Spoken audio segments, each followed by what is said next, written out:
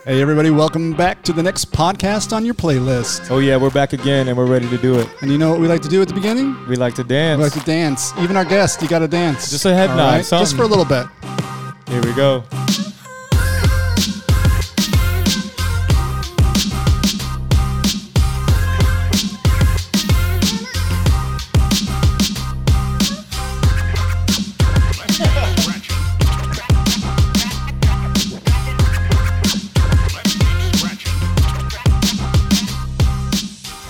That's right, ladies and gentlemen, the whitest podcast in America right here. If you can't tell, we can dance. We cannot dance. Well, let's bring our guest in here.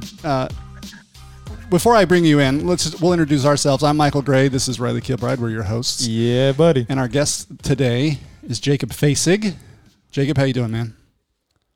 Man, living the dream. Did you dance at all just then? You know, I didn't have you on screen, but we blacked out during our dance. That's funny. Well, I did, but there was one part like the audio kind of stopped and then like sped up to catch back up again. Uh-oh. Right. And I was like, I'm not sure what I'm supposed to do there. That's like, our EDM mix. So you That's actually got a remix. Yes. Yeah. So for mix the EDM. just to let you know, Jacob Fasig is a guy that I've known for a long time. He is a podcaster himself, the host of the Barbell Voodoo Podcast. So if you were wondering why his voice is just so perfect for radio, that's why. He has a lot of practice. Yep. Sultry Sultry voice face. on this guy. Yes, and Jacob is also someone who has had a very long-term impact on me. I've talked about this on past episodes, but he's the reason I ever got involved in CrossFit to begin with. When I started exercising again, I just looked on the internet for, people who were trying to get fit by 40, and I got in touch with him. He inspired me. I saw him doing CrossFit, and I was like, dude, I can do that too. So, Jacob, you've been a big inspiration to me, and I definitely love having you on. Oh, thanks, man. Yeah, this is a long time coming. We've been talking about this for a while. I know we've even talked about doing a competition together at some point, but you live in Tennessee and we live in Phoenix, so it's kind of hard to get us together. Well, maybe give me a little time and I'll fly out there. Let's we'll do one. Jacob, are you born and raised in Tennessee? I am. Yeah. Wow, Yeah. that's not very common anymore. Like Not a at all. native. Yeah. You'll ask people here in Arizona where they're from, and they're always from somewhere else. Yeah. The Nashville has grown exponentially. Like something like 100 people move here a day, and so yeah, there's a lot of people. A lot of California people like move out two here. cities that really exploded during the pandemic. That was Austin and Nashville. Everyone moved those two places. Have you seen anything like huge growth or change? Oh yeah, all the time. I mean, like we're living in a new subdivision that we moved into 4 years ago, and then like behind us is all being built. It used to be just woods, and so all around us there's houses being built everywhere. The housing market is ridiculous. Like my house is worth twice as much, or is selling for twice as much as what I paid for it right now. It's not worth. It's just selling for that much more. Right, it is not worth that. But so maybe by the time I move, it'll be actually worth that one day. Yeah, that'd be great. The problem is you can't sell it now because then you have to go buy a house. It's way overpriced to move into. So. Yeah, Same thing's that is the happening here. problem. Same thing happening here. It's crazy. Yeah, you said Austin and Nashville, but Phoenix is one of those places Phoenix, too. too. There's tons of people moving out of other places to come here. You a big country music guy? No. Oh wow! So you live in the capital, like that's like country music capital is Nashville, and you're like, It's nah, kinda man, not at all. It's not just country music. It's just like a music capital now, right? Yeah, I mean, I like country music. Like, there's people I would listen to, but like growing up here, I mean, it was just a thing, man. Like, so it's not something I'm crazy about. Like, I think people that live away from Nashville like country music more than people in Nashville because it's always accessible to us. That's like, a hot take. It's not a That's big a deal. hot take. Yeah. So what kind of music do you like then? If it's not country so much? Yeah, the standard answer is usually just whatever I'm in the mood for. Like I literally listen to everything. Like when people come work out in my gym, like I often will forget to put music on if I'm coaching. And so if somebody says something, I'm like, cool, go over there and like pick out whatever you want. Like I just don't care. But it's whatever I'm kind of in the mood for. Sometimes like if you sat in my car, you'd see XM channels like, the Frank Sinatra channel. You'd see like Garth Brooks channel. You would see, Hall of Fame channel, like all these crazy things like Ring the Bells or Hip Hop the Bells, something like that. LL Cool J station. Oh yeah. It's just a wide range of just whatever I'm wanting to listen to. That's really me too. I have a wide view of things I like to listen to. It just depends on my mood. So Jacob, if we're doing like a 1 rep max squat or deadlift or like a big lift, like what's the one song that will take you to the He already told you, level? Sinatra. No, but like one song that's I like, did it my way. All right. So Reilly, just keep in mind, you open this can. yeah. So I don't like to play music when I train. Oh wow, you're Miko Salo, because huh? it's kind of like David Goggins. Like he has this thought, and this is not where I got it from. I had it before he started talking about it. But like, I don't want to depend on somebody else to get me excited. And so if I'm walking up to a barbell, if I'm competing or whatever's happening, I don't want to be. My performance shouldn't be contingent on what's happening around me. It ought to be what's happening internally. So I typically, if I'm going to train by myself, especially, which is most days I work out by myself, is the music's very low if it's on at all. So if the music is on, is that distracting to you, or are you just like, you can tune it out because you just don't, it doesn't matter to you? Yeah, I don't hear it anyways. The only time I hear it is if I'm transitioning or resting. And then I'll start dancing and then I'm distracted. So what about you, Michael? Your go-to song? You listen to like the Matrix soundtrack. You listen to the weirdest music while you work out.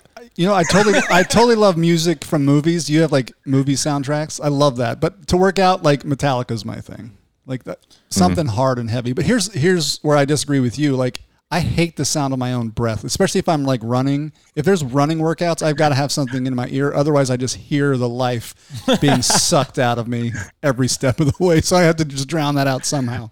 Yeah. See, I think running's the best time to not listen to anything. I like running in silence, but working out, I definitely have to have some type of melody or rhythm to kind of cadence myself off of.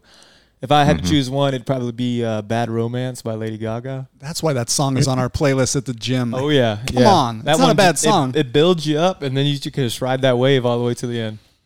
Yeah. I'm sorry you came on this show. I'm embarrassed now. No, man. Man, I'll take it. Some Tasteway. You can put that on. I don't care. Yeah, I really don't mind too, but variety is important for me. If I'm coaching for 4 to 5 hours, we got to mix it up. We can go country. We can go old school rap. We can go, alternative rock, but it can't be the same playlist for 5 hours. I'm going to go nuts. Jacob, do you just think inside your head, or do you just get everything out and you're just kind of in the zone? Like what happens in your head when you don't have music? Oh, I'm constantly playing mind games with myself. Constantly talking to myself, like because your mind quits before your body needs to, and so it's constantly doing that battle of just stop, just take a break, and I'm like, man, F you, like I'm not taking a break, like I can do 3 more reps, like, and so it's constantly that battle, and I think it's a healthy battle, because our emotions are liars, and so a lot of times we're just trying to defeat ourselves as opposed to just pushing through and seeing what you can really do. So. Is this where we talk about Simone Biles? No, I'm just kidding. Totally kidding. I'm not getting into that at all.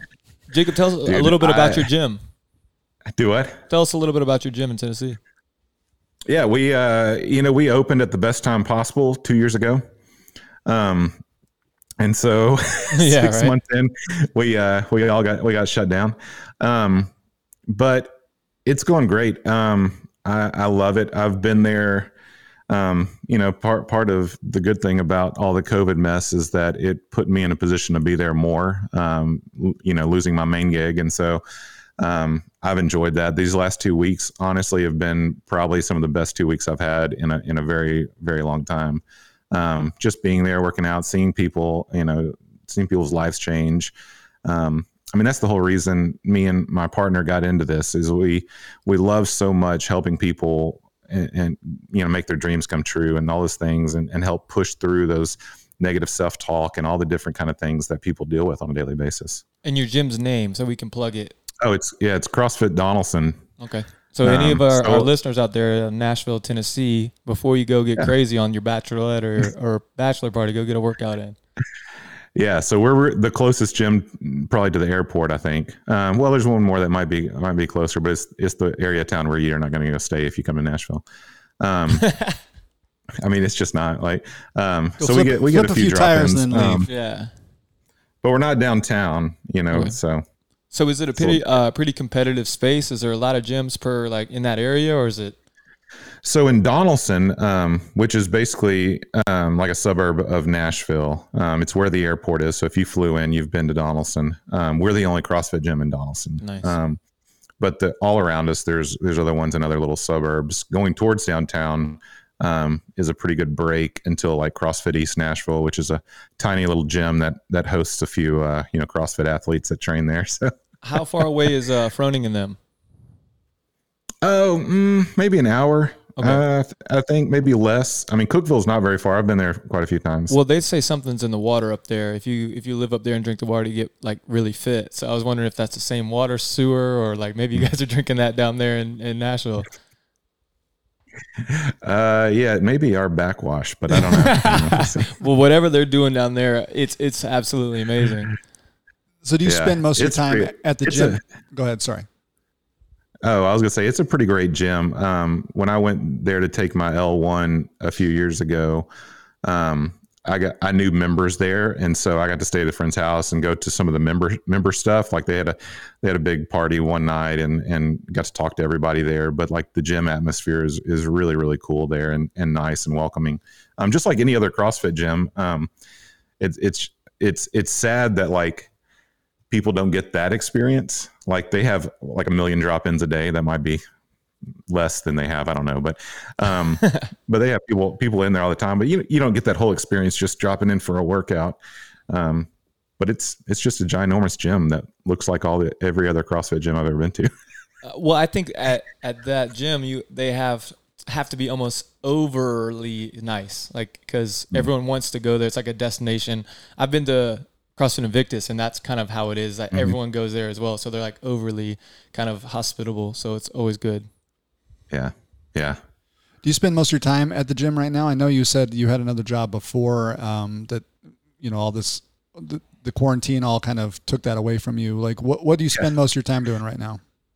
Yeah, half of my day I'm at the gym each morning. I don't do the 6 a.m. class, but I'm there I coach the 9 o'clock class and then stay for open gym. That's usually when I work out. So if people come, they work out with me or do their own things.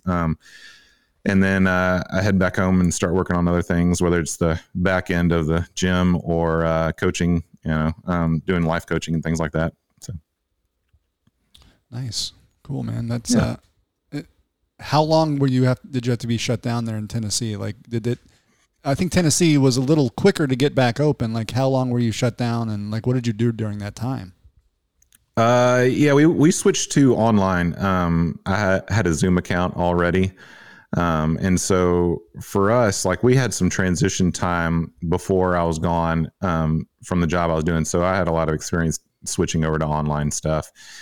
So we just kind of switched over and had Zoom calls for a few months, where people could join those classes and kind of do them virtually for a while. Then we had quite a few people that maybe a handful, which for us is quite a few people, that kept that for a little while longer, while others who felt comfortable started coming back to the gym.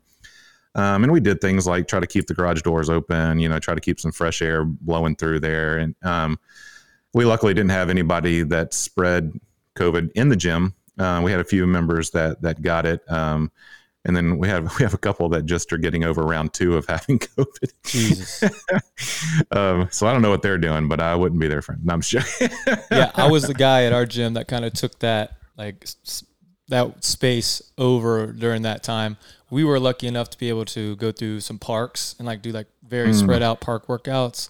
And I called it my book bag gang. As at my Zoom class, we had stuff in a book bag, and we would do thrusters with the book bag, lunges with the book bag. Yeah. I had to get super creative, but it was a skill that I learned that I was super happy that I was able to do.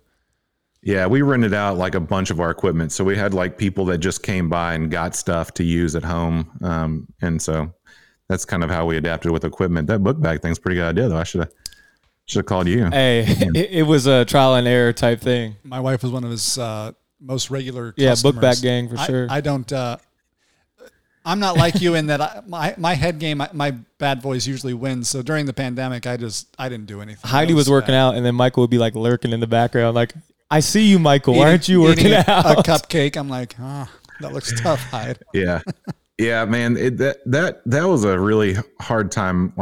Personally, just losing my job and doing all that kind of stuff. So I found, full disclosure, like I'm on my fourth cycle of a weight loss challenge in my life. And when big events happen, big life events, this will be the fourth big event. This last one was the fourth big event for my life. I don't handle those well. And so I've found that I can only like tightly hold on to a number of things. And sometimes I choose bad things to hold on to that don't deserve the attention I give them. Does that make sense? So like, I'm in the back, work like, should yes, not Lord. be one of those things that I'm like white knuckling outside of the businesses I own, it's because I can be replaced tomorrow by my employer, at a regular job.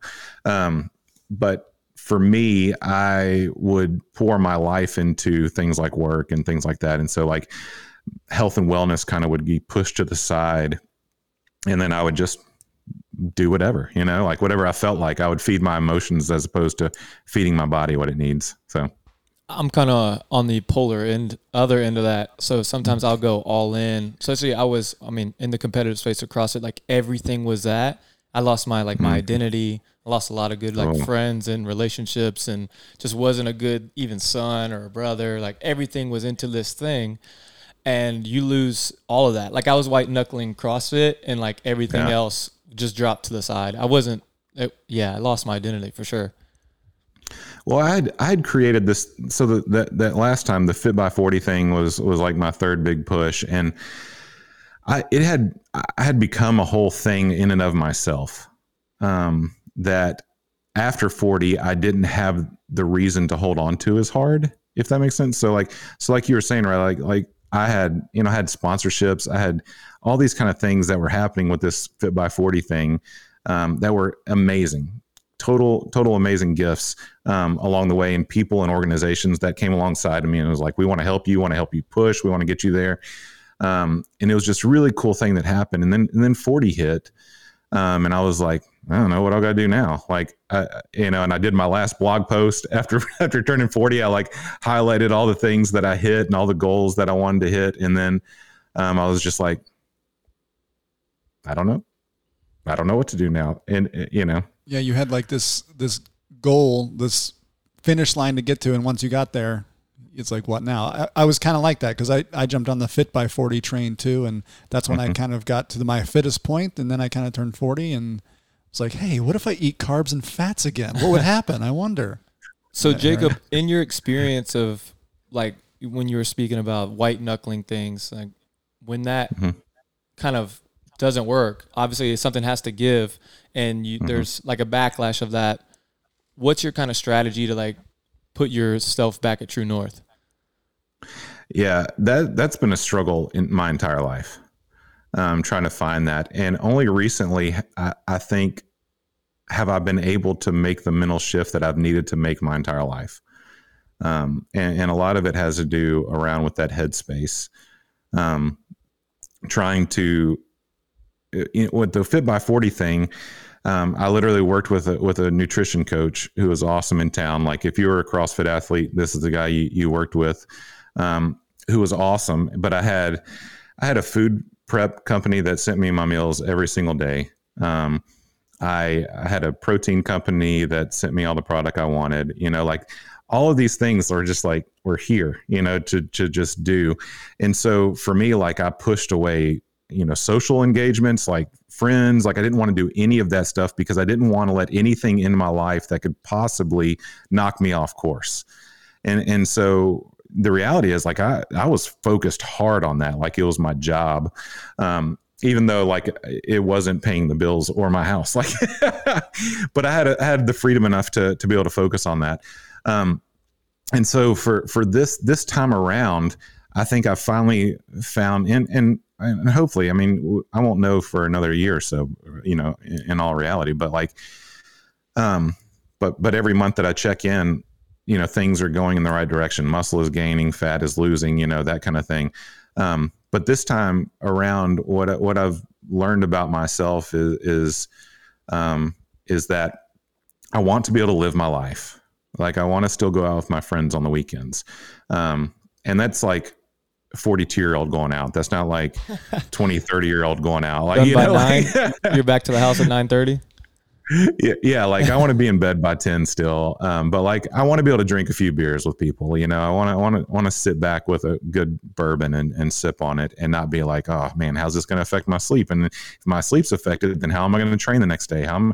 This obsessiveness. Like I want to live my life, and so for me, it's been a lot of mental battle that's been going on for the last little bit of trying to think of things in terms of what's going to fuel my body so that I can live the life that I want to live. And that was revolutionary for me.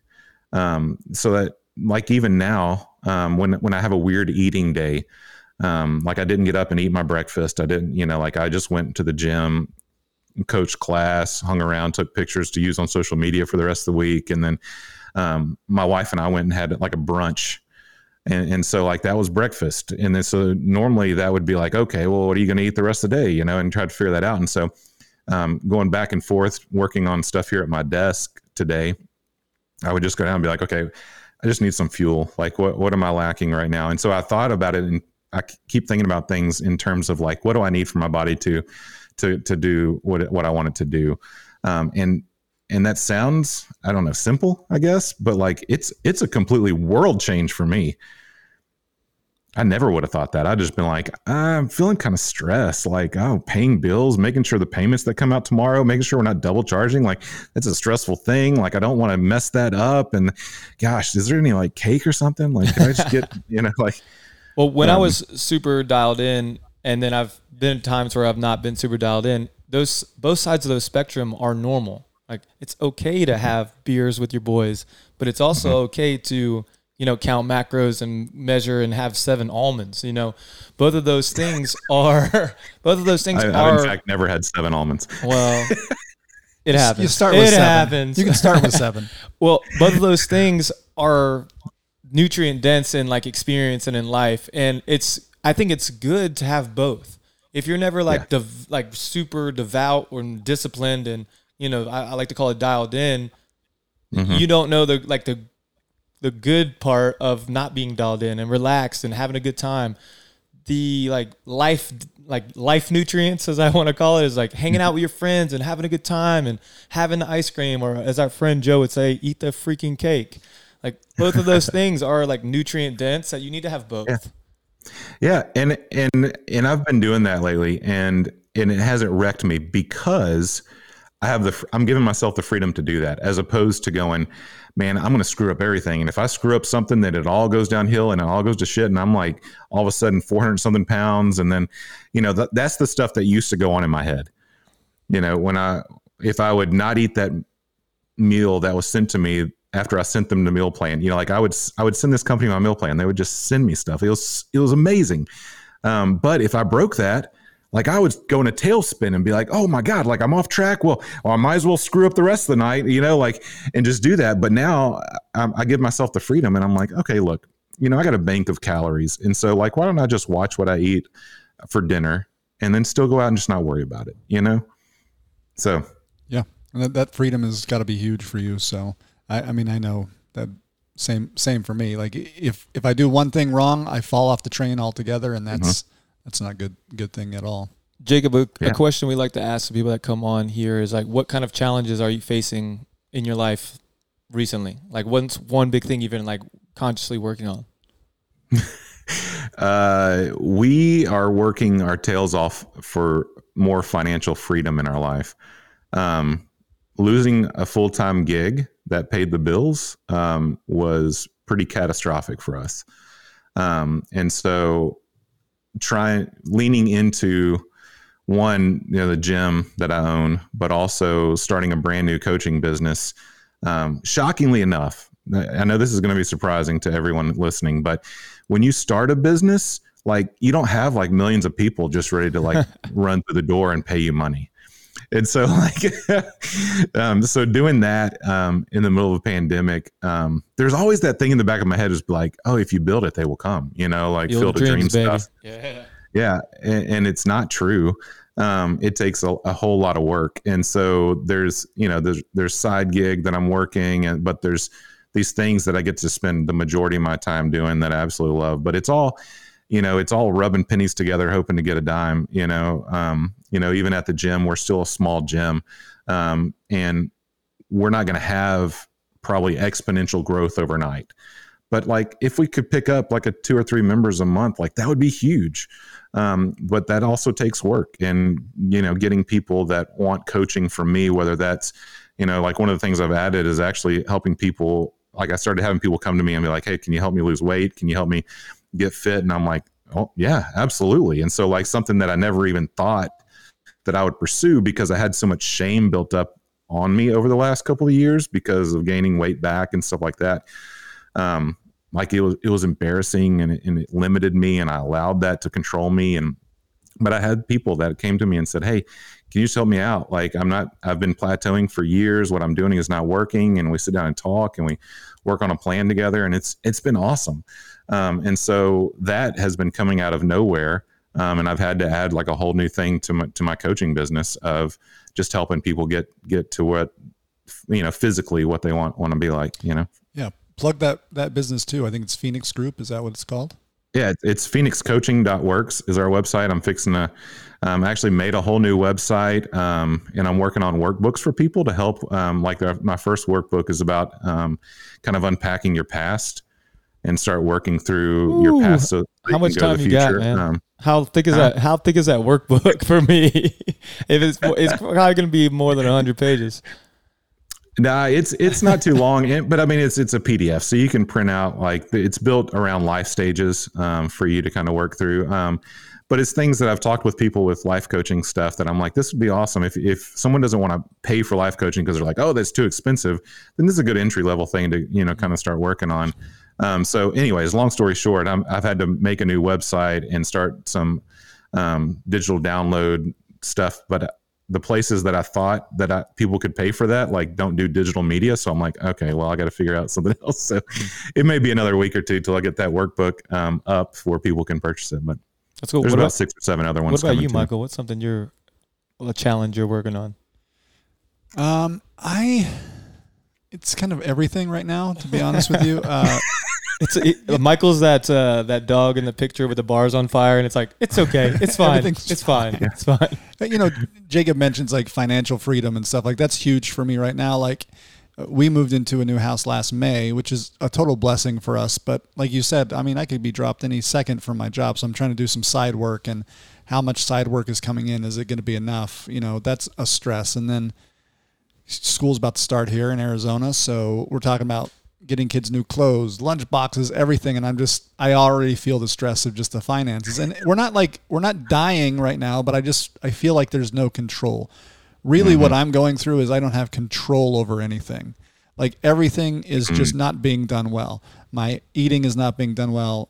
Working out's not being done well. Finances, like I haven't balanced my budget for the next month yet. And you're just white knuckling nothing. I'm grasping at butterflies and missing every time, and it's stressful. I mean, but same thing I think everybody else is dealing with. But I'm feeling uniquely like desperate right now, which is kind of strange for me. I feel like for me, financial stress is always going to be there. It's always a thing. Like I'm just going to accept it and kind of embrace it and surrender to it, and I mean try to make responsible decisions, but there's always going to be that next thing or the next thing you can't afford or you want. You buy something more than you can really afford, so now you're trying to get it. So it's this constant like hamster wheel of financial endeavors that I feel like you're always going to be chasing. But then they never make you happy, right? Exactly. Like you buy stuff and like, what's wrong with the lunchbox the kids used last year? We just asked Jacob how his house was, and he said it's good. Yeah, I mean it's not like we're not grateful for things, but at the same rate, we're a consumer society, and it's hard to break that habit, just like it's hard to break being a sugar carb eating society. So, well, and for me, something that I don't know, 42-year-old me at this point is very picky about what I want to invest my time in.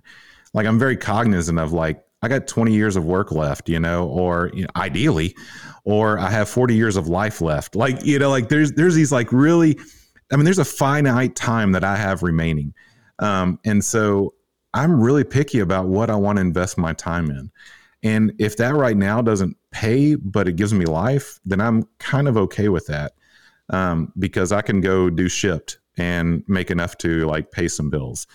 But like, I really want to invest my time in things that I enjoy and value. That's why everything right now for me, like starting a new business and doing with the gym is all about like the most thing I'm passionate about, helping people get from where they are to where they want to be. And it's providing services for people that I so desperately wish I had. But I'm able to now, because of my screw ups in life, be able to just walk along with people, in their journey, trying to get them to the place where they never thought possible, because they're living a life like you were talking about, Michael, like we've all been there, where you're just running around like a chicken with its head cut off, as we call it here in the South. And like, they don't even realize that they don't even have a head anymore. But helping them control what they can control, and the same thing with me. Like, I can control where I spend my time, and I can control what goes in my face. And, I try to do a better job of that. That's the goal right now.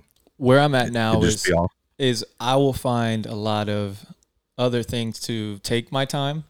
I need to find time for me, or at least like quiet time, or like finding silence. Like, there's certain times where I just need to sit and relax and, meditate, read the Bible, things like that. Like, time for me, even if that's just 10 minutes, like getting quiet and finding that time is like important to me now. I need to do it. It's almost like homework, because I'll like, I'll go to the gym, I'll work out, I'll go to jiu-jitsu, I'll listen to this podcast, watch this show. And the day turns and I was like, did you stop doing anything at any time of the day? Did you have any moment where you were just with yourself or with your thoughts or anything like that?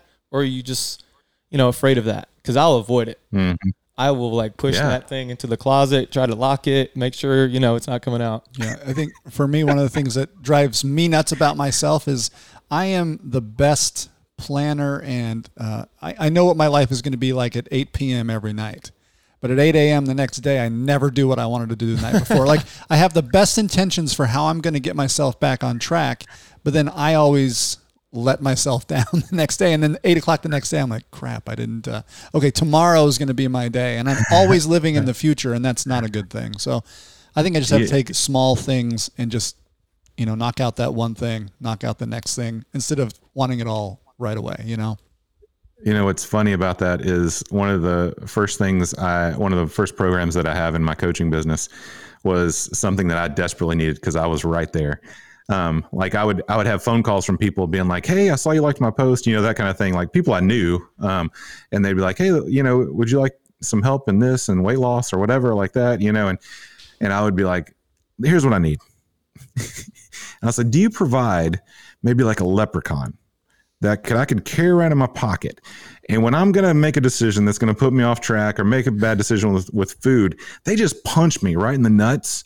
Like that's what I need. And time again, friends they would laugh, and then they'd be like, no, we don't have that. And so for me, something that I always wanted, even with the Fit by 40 journey and all, was I never had a strict accountability with anybody. Like, I had my nutrition guy that I checked in with every week, but like every day I was left to my own demise, and every day, like, I was out of control, and I had no one going, okay, are you under control? Like, what are you doing today? Are you going to, do the X, Y, and Z? And so some of the things that, like, one of the things I do is accountability coaching. And go, what do you need accountability in? Like, let's have let's touch base every day. Let's see what that's going on. And so, like, yeah, man, I was right. And I'm not plugging anything. I'm not meaning to plug anything. Honestly, no, I'm just plug saying, away. Like, We're here for it. Plug away. I'm just saying, like, that was something that, like, I was desperate for, like, just desperate for somebody to just like, and honestly, like, it doesn't come by friendship. Like, I've had best friends that have tried to be my accountability partner. I've had, especially with life accountability, not like, did you read your Bible this week? Like, not like religious accountability. Like, people love religious accountability, like, to the point of like wanting to punch people, but like, yeah. What are you talking about? Church people. But yeah, that was something I was really desperate for. And so, like, that's something that I knew from the start that I wanted to provide for other people, that were in that boat. Yeah. And do people respond? Like, do you have that now? Do you have that accountability yourself? I know you're providing it for other people. Like that's something you've been able to develop too. Yeah, no, I still don't have anybody, but what I've committed to do is like before, my accountability was trying to honestly be like on Instagram and be open and honest about things. My blog was my accountability, just putting it out there, getting on a paper. And so what I'm doing right now is just sharing where I am with people in my gym. Like I'm putting it on our athletes page, like our closed page, and just saying, all right, here's my monthly check-in. Here's what's been happening this month. Here's where I am. Like, and just sharing emotionally where I am.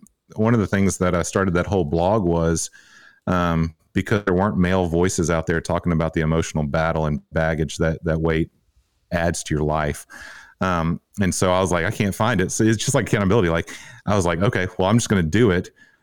Because I know I can't be the only one going, man, I'm emotionally screwed up. And I know like as a male, like I'm supposed to just punch somebody, but like, that's also doesn't seem like the thing I want to do. Although sometimes, and as my girls have gotten teenagers, I feel it more, but that's a whole nother story. Not them, of course. Like not them, but like someone else. No, sometimes them, you know. Oh, well, it happens. I actually told one of them today, I was like, I really want to punch you in the face right now. I heard a great quote the other day. I don't have kids. It was Nikki. And she was like, the best parents are the people that don't have kids. So I don't throw my like advice or like what I would do to parents anymore. I just listen and nod. Like I could totally understand how you feel that way. I don't know, but yeah, I'm shaking my head. It's important to me to be clear in communication in my house. Yes.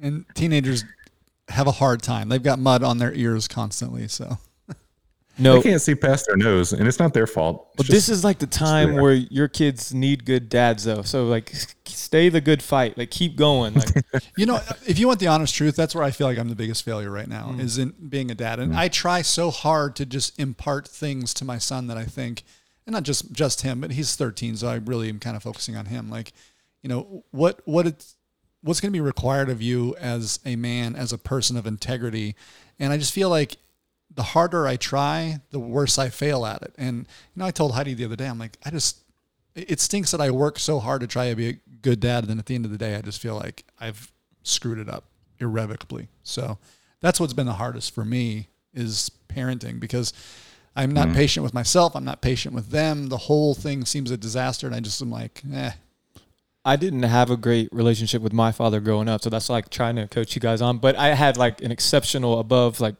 I would say like holographic Pokemon card of a mom. Like she was insane and she was relentless. Like with the things you're talking about, just trying to instill those values and like just showing me the way and telling me the way. And it worked. As annoyed, and we were all teenagers. Like it was awful. Like you didn't want to hear anything your parents had to say, but the tenacity, the like relentlessness of being a good parent will make that impression on your kid. Mm-hmm. Yeah, I think for me, like looking back at like my father and stuff, which we have a super weird relationship now, but growing up, what I learned from him was never anything that came out of his mouth. Like for a time, he had a home office. He's a CPA. And so people would come in and out of his office and I would overhear them talking. And I learned so much just on how someone should be treated by listening into how my father communicated with people and what he did for people like that nobody would ever know. And like he had some older couples that he, you know, would speak to, and the way he talked to them was just beautiful. And the things he did that he never had any idea that I could hear was what I learned from the most. And there's also a lot of bad habits that I picked up from his example too. But you know, it's not what ever a lesson. I don't remember one lesson that he taught except for how to hit in football. and that literally sent me across the backyard rolling because I was like, you do it now. That was the worst mistake ever. He played college football and he nailed me and I just went backwards and rolled like a tire down a hill, except there wasn't a hill. And now you know what it feels like when you dish that out to someone else, right? Yeah, I like it. But yeah, I mean, I constantly, man, I feel you, Michael. Like, it's just, I have girls. Like, I don't know anything about girls. Except I know what boys were thinking about when girls were in middle school. And, that's what scares me about being a dad, is that I know what I was like when I was 13. Yeah, dude. I'm so glad the internet wasn't that big at that point. It's gross. Yeah. But yeah, people try to pay that compliment, like outside observers, like coming in and being like, oh, I bet you're a great dad, or, you're such a great dad. And I'm like, yet to be proven.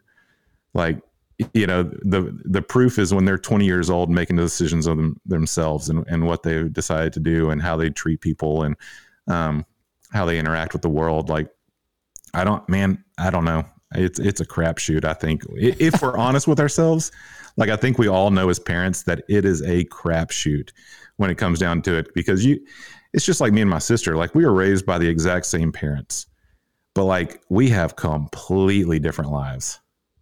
Like, so I don't know, man. I don't Jacob, know if you can ever just feel become secure best about friends. Our life story sounds so similar.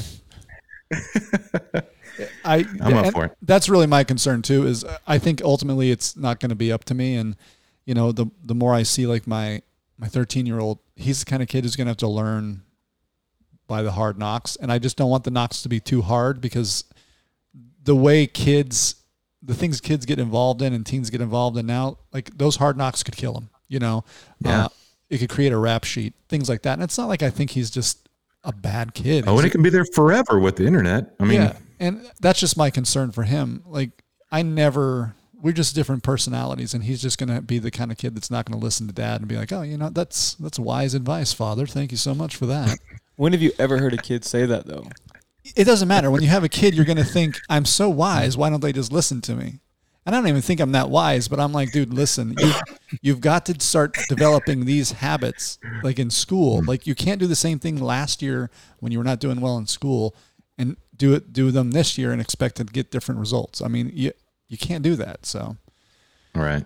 I don't know. Pray for me. It's a big struggle for me. And, the more I get frustrated with it, the more I lose patience, and the more like our interactions become more negative, and I feel like I'm griping at them all the time. And I just want to enjoy this time. I mean, I saw something on Instagram this week. It said, you only have 18 summers with your kids, and this is one of them. Why don't you enjoy it? And I'm kind of like, I haven't enjoyed this summer. I kind of want them to go back to school. And it's the first time I've been that way. And it's frustrating to me. It's probably something with me. That's the reality, man. I mean, like, I got 5 and I'm an empty nester, 5 more summers. And that's just as heavy as my last 20 or 40 years, like on me. And I can't wait till I'm done with them being in the house. Like, I want nothing more than them to be back in school. And I love it. I love it. I actually tell Heidi, I can't wait to be empty nesters. And that makes her feel bad. I'm like, no, like, I don't want them gone. I just don't want them here. I want them grown up and having their own successful lives. Yeah.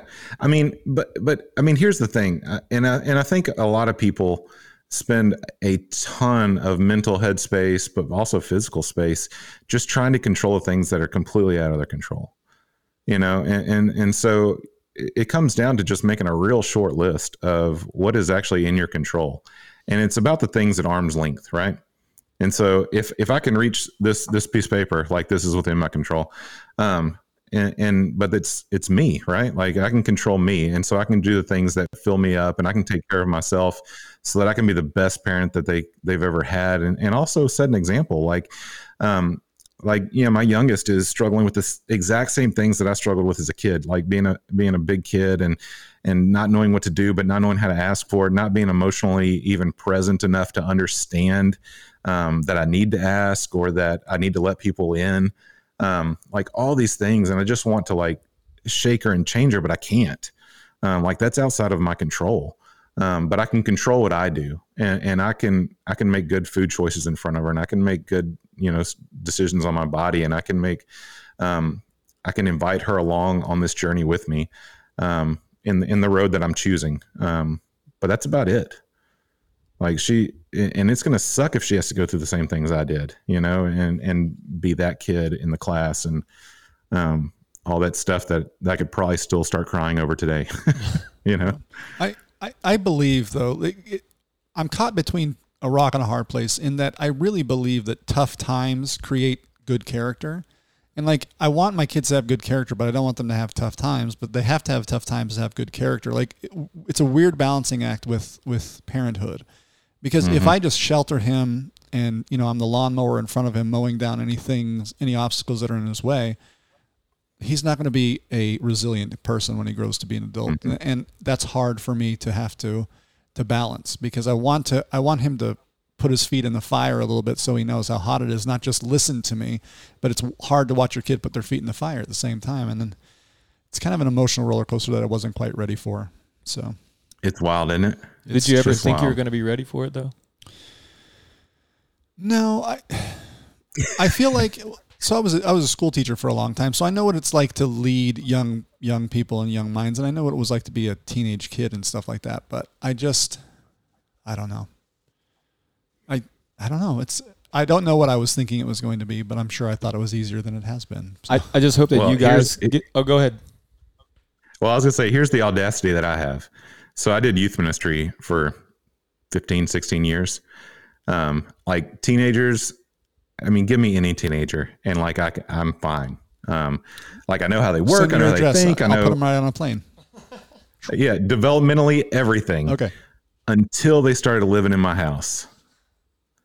And once they're living in my house, I'm like, I don't know a damn thing about teenagers anymore. Like it's a completely different bag, man. Like, so like any preconceived notions, like it's just not there. Like one of the things that, I mean, I talk with a lot of parents and, you know, I worked in the church for forever up until last, you know, to whatever, August, almost a year ago.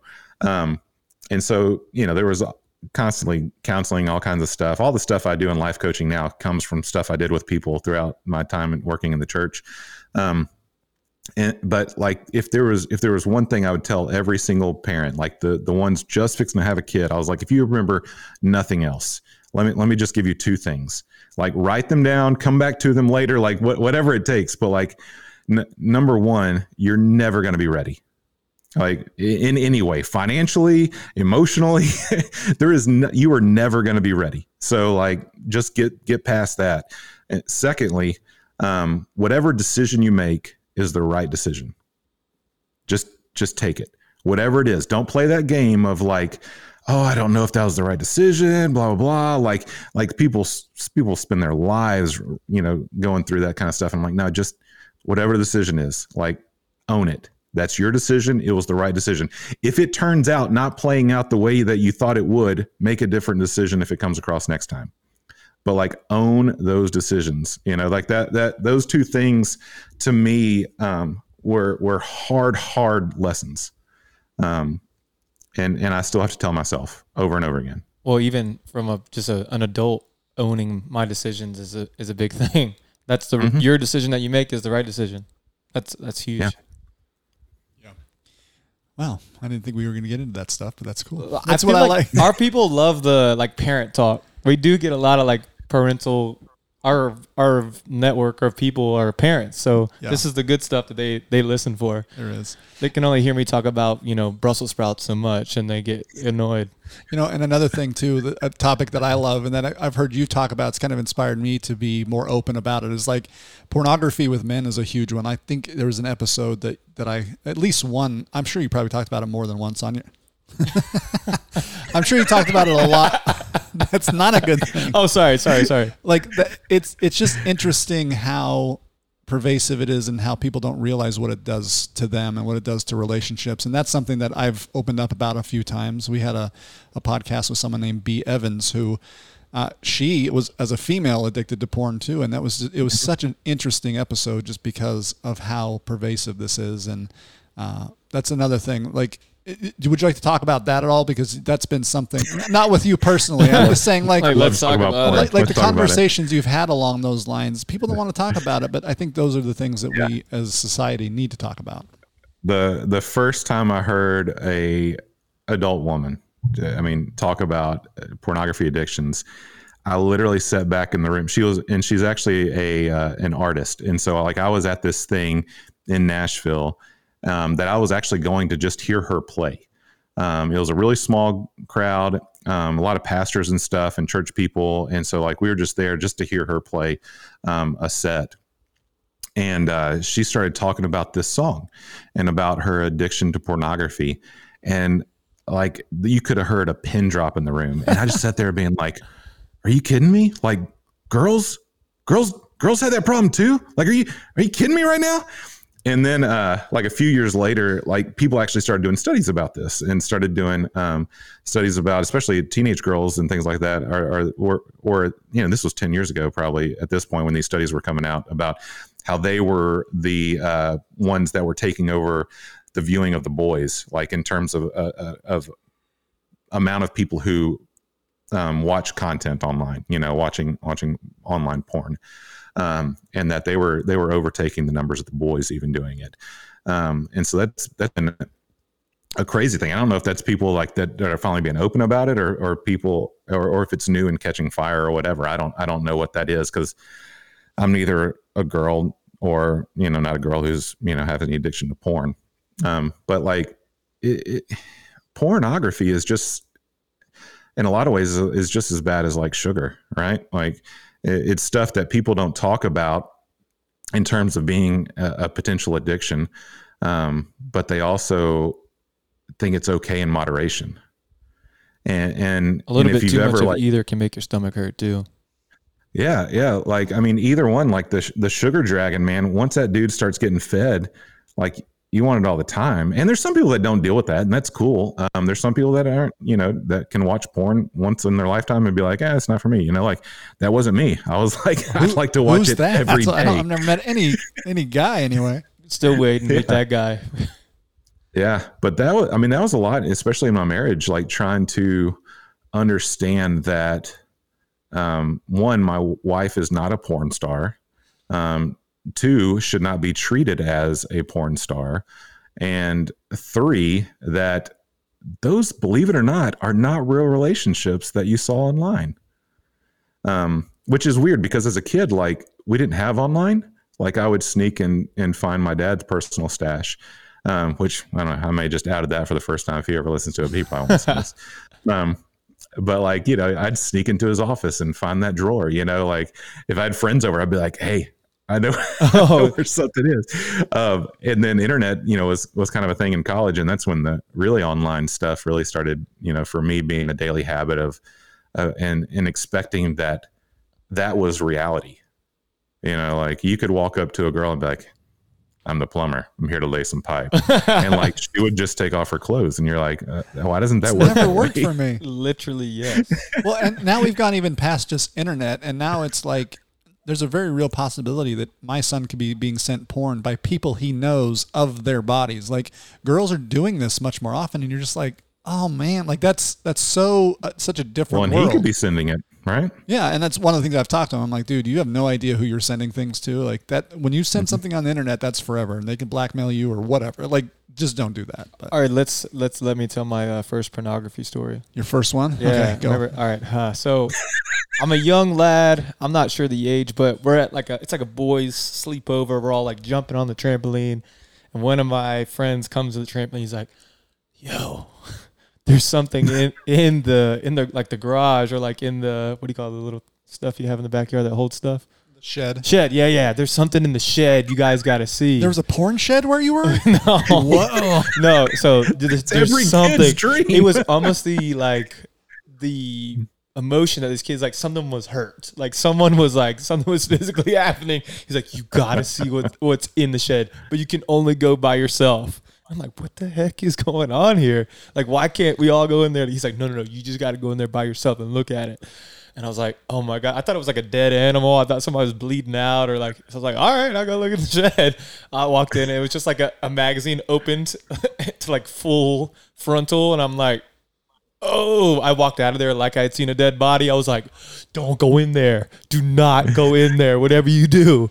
I was probably way too young to even know it was happening. But then like after that, I mean, it was a magazine. Like it wasn't the internet. I was like, oh, I didn't know I felt sick. I went home. I was like guilty. I was like, I didn't even know how to like talk about what I just saw, but don't go in there. That's just what I remember. I was like, I did something wrong and I don't want to tell you about it. And he can't jump on a trampoline to this day. Yeah. Or walk into a shed. The porn shed, yeah. Yeah, that's the first time I've ever told anyone that story. So that's good. The internet has it forever now. Yeah, right. And that centerfold spread is nothing compared to what you can get nowadays. So yeah, back in my day. Yeah, what is it? Rule 42 or something like that? Like, if you can think of it, there's porn already filmed about it. Oh, like, man.